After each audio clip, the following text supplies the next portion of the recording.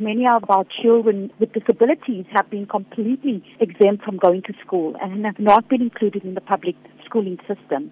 And this, of course, transgressed our constitution of the country, as well as with the Convention on the Rights of Persons with Disabilities.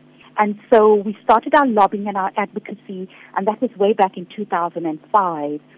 In 2011, we worked in partnership because we knew we don't have capacity, and we needed to take department by the hand, and especially those schools, special needs schools, that were unwilling to transform and bring them in line with our policy documentation. Through that plan, all 72 public schools, special needs schools in KwaZulu-Natal specifically, had been given funding to include learners with autism and high support needs. But unfortunately, a lot of those schools are transgressing that, or saying they don't have enough support staff, or they don't have trained personnel, or they can't modify the infrastructure, or whatever.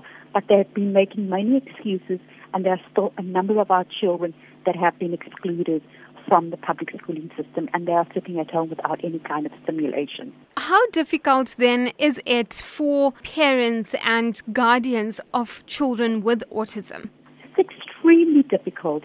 I mean, you have a double whammy. You then have to hire somebody, and thinking about how closely correlated poverty is with disability, and more so with neurodevelopmental conditions like autism and mental health conditions.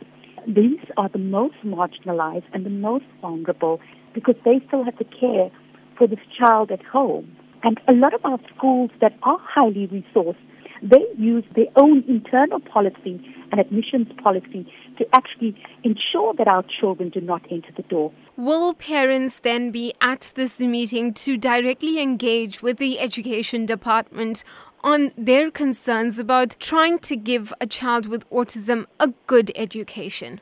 Absolutely, Maya. That is what we want. We want face-to-face engagement with our public officials. This is a human being, and a human being has been denied their basic rights.